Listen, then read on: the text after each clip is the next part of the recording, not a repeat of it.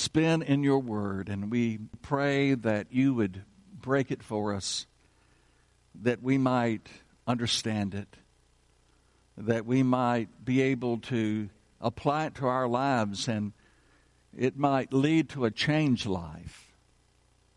Lord, I pray for myself and I pray for everyone in here that we will leave here different than we came, because we've heard your word, we've listened to it, and we have obeyed it. For we pray all of this in the strong name of Jesus and for his sake. Amen. Well, we've come to the end of the book. And I think this might be a good time to kind of give a brief summary, a quick summary of what we've seen in this marvelous book we call the book of Hebrews. You know, Hebrews is all about exalting Jesus. In fact, that's been our thing. It's about exalting Jesus. It's about lifting up the name of Jesus. It's about worshiping him, because he is the sovereign God in control of everything. He is the final word of God in these last days. Hebrews chapter 1, verse 2. He is the creator and the sustainer of the heavens and earth. Chapter 1, verse 6. He is greater than the angels. Chapter 1, verse 10. He is the pioneer of our salvation. Chapter 2, verse 10. He is the God who became flesh so that he might die in our place and set us free from the fear of death. Chapter 2, verse 14. He is greater than Moses. Chapter 3, verse 5. He is our sympathetic high priest, to whom we can go in our time of need. Hebrews chapter 4, verses 14 through 16. He is the one who is able to save to the uttermost all those who come to God through him. Chapter 7, verse 25. He is the mediator of the new covenant in his blood. Chapter 8, verses 10 through 12. He is the perfect sacrifice who put away sin once and for all. Hebrews chapter 9, verse 26. He is the Savior who for the joy set before him endured the cross, despising the shame, and sat down at the right hand of the throne of God. Chapter 12, verse 2. He is the one who suffered outside the gate, that he might sanctify his people by the power of an indestructible life. Chapter 13, verses 5 through 6. The book of Hebrews now ends with a benediction.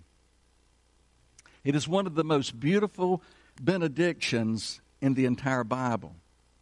Really what it is it's a blessing. It's a prayer that the author gives to this church he dearly loved. And it's also a blessing and a prayer for our church today. Let's read that benediction one more time in verses 20 and 21. Now may the God of peace, who brought again from the dead our Lord Jesus, the great shepherd of the sheep, by the blood of the eternal covenant, equip you with everything good that you may do his will, working in us that which is pleasing in his sight, through Jesus Christ, to whom be glory forever and ever. Amen. Now I want you to notice with me as we begin this study this morning, I want you to notice the foundational truths from which this blessing comes. The foundational truths from which this blessing comes. Look at verse 20. Now may the God of peace. Now may the God of peace. You know, the idea is that God is the God who provides peace to those who put their trust in him. First, he provides peace with God. Peace with God. And really, that's the story of the Bible. In the beginning, God created man and woman and placed them in the beautiful Garden of Eden. You know that story. It was perfect in every way. In fact, at the end of every day of creation, God said, it is good. And then on the sixth day, when he created man in his own image, he said, it is very good. It was perfect in every way. Adam and Eve lived in perfect peace and harmony with creation, with one another, and with God. The Bible says that the Lord God would come down in the garden and walk with Adam in the cool of the day. The ancients believed that to walk with someone was to live in fellowship with him. But Adam's sin changed everything. That one act of disobedience changed everything. No longer do we see Adam walking with God, but we see him doing what? Hiding from God in the garden. Man's relationship with God was broken, and the peace of God he enjoyed was destroyed. And man could do absolutely nothing to restore it. Yet God had a plan. God had a plan. God, in His grace, provided a way for man's relationship with God to be restored. He promised to send a rescuer who would come and rescue man from his sin. Galatians chapter 4, verse 4 says, "But when the fullness of time had come, God sent forth His Son." God sent forth His Son. God, in His grace, sent the Lord Jesus to die a sacrificial death for sinners. That is the gospel, my friend. That's the good news. That's the good news. Romans chapter 5, verse 1 says, "Therefore, since we've been justified by faith, we have peace with God through our Lord Jesus Christ." Through faith in Jesus and what He accomplished on the cross, man can have peace with God. Without Jesus, there's no peace with God. In fact, a war is raging in the hearts of all those without Jesus Christ. The Bible says they are at enmity with God, in open rebellion against God. But the moment a sinner turns to Jesus in faith, trusting Him alone for salvation, his relationship with God is restored, and he begins to experience peace with God.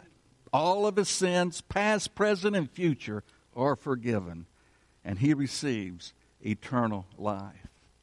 Yes, God provides peace with God, but He also provides the peace of God. I love what Jesus said in John chapter 14, verse 27, just before his betrayal and His crucifixion and His death. He said, "Peace I leave with you, my peace I give you. Not as the world gives do I give to you. Let not your heart be troubled, neither let them be afraid." The peace of God is that calm assurance that all is well, that God is in control. You know, it's that inner calm assurance that God is on His throne, that He is in control, and that all is well. That no matter what happens, God's got it. You don't know if you've seen that sign that people put up in their yard, and it's been up mostly during, this pandemic. I really like that sign. It says, "God's got it." God's got it. And He does. It's been a tough year. It's been a tough year and a half. And it's still tough. And some of you are going through a tough time right now in many different ways. But God never promised there wouldn't be storms. But He did promise that He would go with us and He would give us His peace in the midst of the storm. When peace like a river attendeth my way, when sorrows like sea billows roll, whatever my lot, Thou hast taught me to say, it is well with my soul. We often sing that great hymn, but few of us know the background to it. A great hymn, but there's a story behind it. And I want to share that with you just for a minute. Horatio Spafford was a successful lawyer in Chicago who heavily was invested in real estate along the shores of Lake Michigan. He was a very wealthy man, a devoted husband and father, and a devout Christian. But in 1870, a series of events began to turn his life upside down. He and Anna's only son, Horatio Jr., died of scarlet fever at the tender age of 4 years old. The following year, all of Spafford's investments were lost in the Great Chicago Fire. A few years later, aware of all the toil that these events had taken on his family, his wife and his 4 daughters, he decided to take the family on a holiday to England, where he would accompany his friend, evangelist D.L. Moody, on his next crusade. Shortly before they were set sail, a last-minute business endeavor developed that threatened to derail the trip. But Spafford, he persuaded his wife to go ahead, saying that he would follow them in a short while. In November 1873, Anna and the girls boarded a French ship for the voyage. 4 days into their transatlantic journey, Spafford received the devastating news that the ship had collided with another vessel. The ship sunk in 12 minutes, taking with her the lives of 226 of her passengers. It was the worst disaster in naval history until the sinking of the Titanic that took place 40 years later. Several days later, Spafford received a brief 6-word telegram from his wife. Saved alone. What shall I do? As soon as possible, he boarded a ship to join his grieving wife. En route to England, the captain called him to the bridge and said, I believe we are now passing the very spot where the ship went down. Spafford then went to his cabin and wrote down the words of the hymn, when peace like a river attendeth my way, when sorrows like sea billows roll, whate'er my lot, thou hast taught me to say, it is well with my soul. My friend, that is the peace of God. That is the peace of God. That is the peace of God, that inner conviction that all is well, that God gives us in the midst of the storms of life. Let me ask you, do you have God's peace? Can you say with Horatio Spafford, it is well with my soul? Look at the second truth that we see in verse 20. Who brought again from the dead the Lord Jesus. God is the God who raised up Jesus Christ from the dead. You know and I know that the resurrection of Jesus Christ is central to our Christian faith. Without the resurrection, our faith is just a fantasy. That's all. Without the resurrection of Jesus Christ. Without the resurrection, there is no hope. Without the resurrection, this is all there is. But my friend, I have good news. Our faith is not a fantasy. There is hope. This is not all there is, because up from the grave, he arose. Jesus, in his resurrection, he conquered sin, death, and the grave. And he is alive forevermore. And because he lives, we are going to live one day with him forever in heaven. Look at that next foundational truth in verse 20. The great shepherd of the sheep. The great shepherd of the sheep. What a wonderful title for Jesus Christ. You know, the author of Hebrews, he could have chosen many titles, many names for Jesus to describe him in this closing benediction. But he chose the title, the great shepherd of the sheep. Jesus Christ is our great shepherd, and we are his sheep. Now, if you know anything about sheep, you know that they're not the smartest creatures on the face of the earth. That's just a nice way of saying that they're dumb. They're dumb. You know, once a man got really mad at me when I said that we're like dumb sheep. He didn't like it at all. And he said, "Are you calling me dumb?" I said, "No. God calls us sheep, And sheep happen to be really dumb. No, I'm not calling you dumb. You know, we do dumb things, don't we? We make dumb choices. We make dumb decisions. We are sheep, and we desperately need a shepherd to care for us. And Jesus Christ is that great shepherd. Psalm 23, verse 1, the Lord is my shepherd. The Lord is my shepherd. Who is the Lord? It's the Lord Jesus, the second person of the Trinity. Jesus Christ, the Son of God. Jesus is our great shepherd. And as our great shepherd, what does he do? He does what a shepherd does for his sheep. He cares for us. He cares for us at all times. He cares for us. As a shepherd, in the past, Jesus died for us. He paid the price for our redemption. You know, Jesus said in John 10:11, I am the good shepherd. The good shepherd gives his life for his sheep. And that's what Jesus did for us on the cross of Calvary. Over 2,000 years ago, he gave his life. He sacrificed himself so that we might live with him forever and experience eternal life. In the present, Jesus lives for us. And we saw that in the book of Hebrews. And in Hebrews chapter 7, it says he always lives to make intercession for us. He intercedes for us at the right hand of the Father. And in the future, Jesus will come for us at the rapture, and he is going to complete our salvation.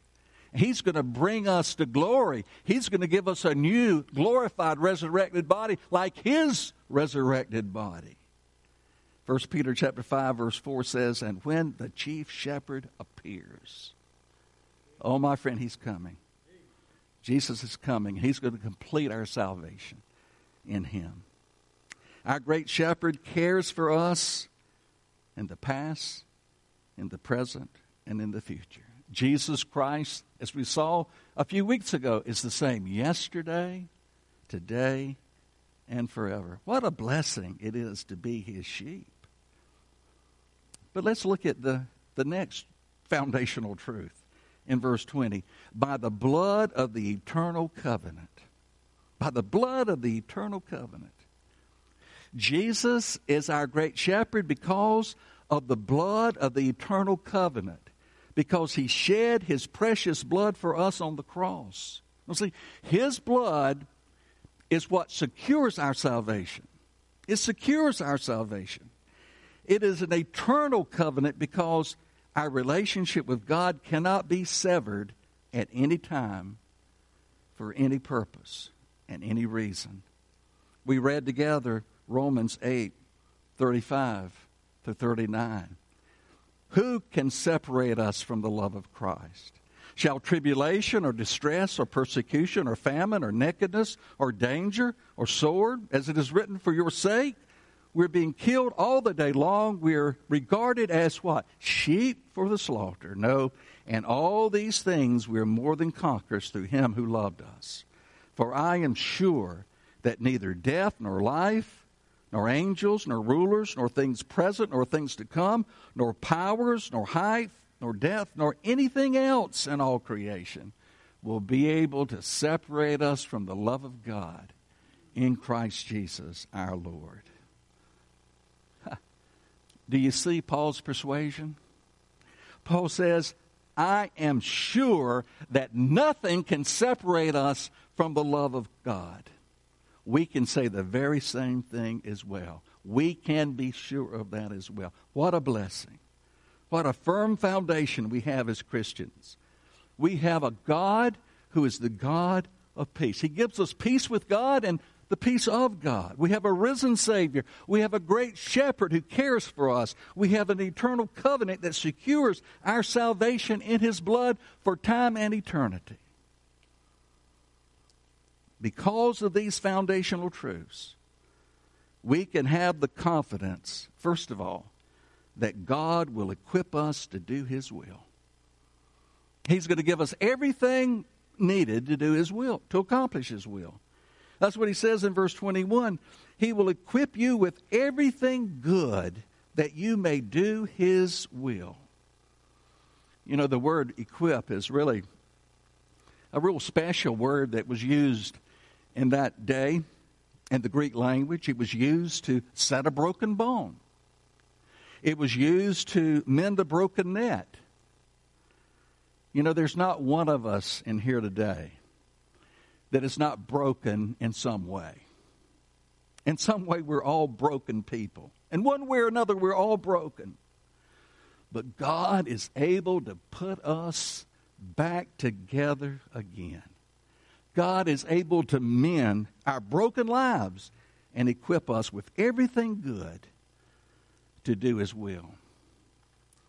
You know, most of us have been parents or are parents. You know, I just want you to think back just for a moment. Think back when you brought your newborn baby home from the hospital the very first time. You know, you just didn't put that newborn baby, that precious baby, in the nursery and say, okay, kid, it's up to you from now on. You're on your own. Good luck. No, you provided everything your baby needed to grow into a healthy child. You gave that child the milk that baby needed. You made sure the temperature in the room was perfect. You made sure that that baby was covered up at night. Some of your fathers, you even changed those dirty diapers. You did everything to ensure that that baby was going to grow up and to be a healthy child. Well, God does the same for us. God does the very same for us. I mean, He's our Heavenly Father, isn't He? And, you know, God didn't save us, bring us into His family, and then throw us out into the world and say, fend for yourselves. No, as a loving Father, He equips us with everything good to do His will. Everything good to do His will. Now, what are some of these resources that God has given to us so that we can do His will? Well, first thing I think of is the Word of God. God equips us with His Word. God has given us the 66 books in this Bible for us to read, to apply to our lives, and to follow its instruction. You know, to do what it says. He's given us His Word. You know, I think of 2 Timothy 3:16 that says all Scripture is breathed out by God. In other words, this book is the inspired, inerrant, breathed out Word of God. It's God's Word. Yes, it was written down by human authors, but God so superintended the writing of this book that it was just what God wanted. All Scripture is breathed out by God and profitable for teaching, for reproof, for correction, for training in righteousness. In other words, God's Word equips us for Christian living. Equips us for Christian living. God's Word teaches us what we need to know. It reproves us and rebukes us when we go astray. It corrects us and it shows us how to live a righteous life so that we can do His will. God has given us His Word to equip us so that we can do His will. And the question is, are you reading it? Are you obeying it? Are you studying it? And then God equips us with prayer. 1 Thessalonians 3:10, Paul writes, as we pray most earnestly day and night. Notice that Paul was praying day and night, that we may see you face to face and supply what is lacking in your faith. Prayer equips us to do God's will. What prayer does, prayer plugs us into God's power supply so that we can serve Him, so that we can do His will. E.M. Bounds, a great man of prayer who probably wrote more on prayer than any other Christian and knew more about prayer than anybody I know on this earth, he would often say this: much prayer much power. Little prayer, little power. No prayer, no power. And how true that is. Could it be the reason that we see so little power of God at work in us is because we aren't praying as we should? Much prayer, much power. Little prayer, little power. No prayer, no power. And also God equips us with the church. He has given us the church to equip us. Hebrews chapter 10, verse 25, not neglecting to meet together. That's what we're doing. That's why we meet on Sunday morning. That's why we go to Sunday school and church. We meet together. Not neglecting to meet together, as it is the habit of some, but encouraging one another, and all the more as you see the day drawing near. No Christian is an island. God never intended us to live the Christian life alone. God put us in a family. God put us in a family. The family of God, the body of Christ. God put us in His church. Folks, we need community. That's what this is. It's God's community. We need community. That's why small groups are so vital. That's why you ought to get involved in a small group. Or if you're not in one, you need to come up to me and say, Pastor, I need to be in a small group. We need one in our area. That's why small groups are very important, because it is community. We meet together, we study together, we pray together. And it's so important. We need one another to stir one another up. We need one another to keep one another accountable. We need one another to encourage us as we see the day of Jesus Christ coming approaches. And my friend, as Jesus coming draws near, the days are going to get more difficult, and we need community. We need to be with God's people. You know, if I wasn't your pastor and I could choose any church to attend, it would be Wassamassaw Baptist. I would choose this one, hands down. No question about it. This is a special place. And I hope you know it. And I hope you appreciate it.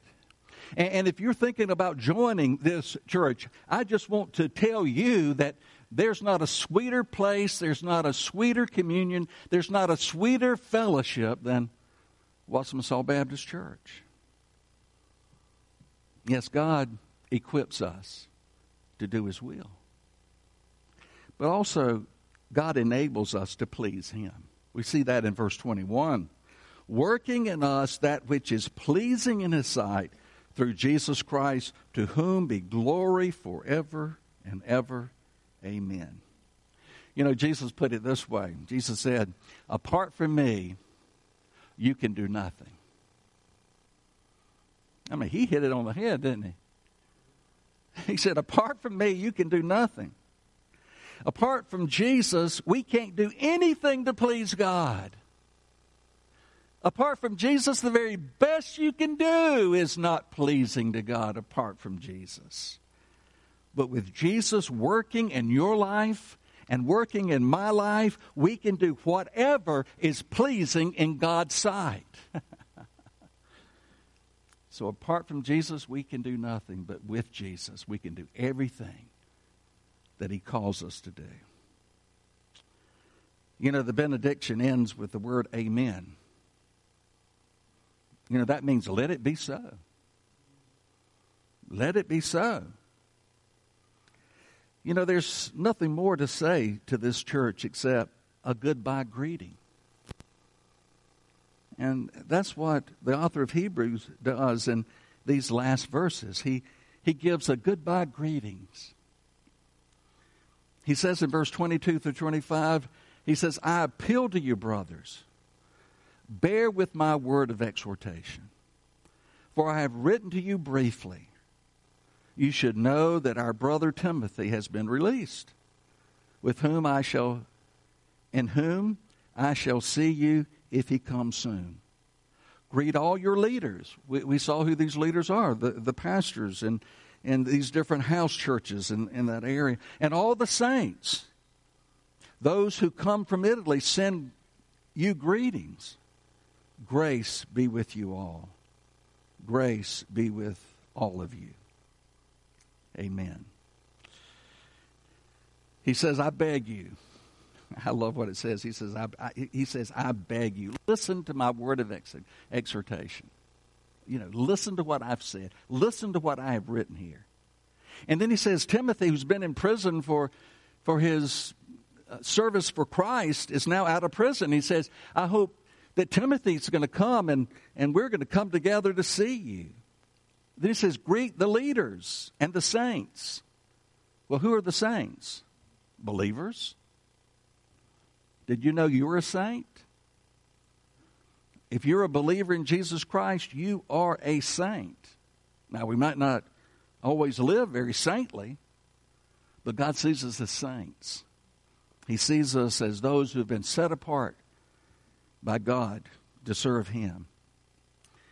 And then he says, finally, he says, the believers from Italy, they send you a greeting. And then finally, he commends them to the grace of God. He says, grace be with all of you. The grace of God. You see, it was the grace of God that saved them. And it is the grace of God that keeps them. And it will be the grace of God who will see them safely home. In God's home in heaven. You know, what is grace? Grace is God's unmerited favor. Grace is God giving to us what we do not deserve. What we cannot earn. What we cannot pay for. What we cannot merit. Eternal life. And the good news of the gospel is we can receive God's grace freely by simply trusting Jesus Christ as one's personal Savior. And see, the grace of God is a gift that is freely given to those who admit their sin, their need for a Savior, and put their trust in Jesus Christ alone and in His finished work on the cross. My friend, if you haven't received this free gift of God, I encourage you to receive it today.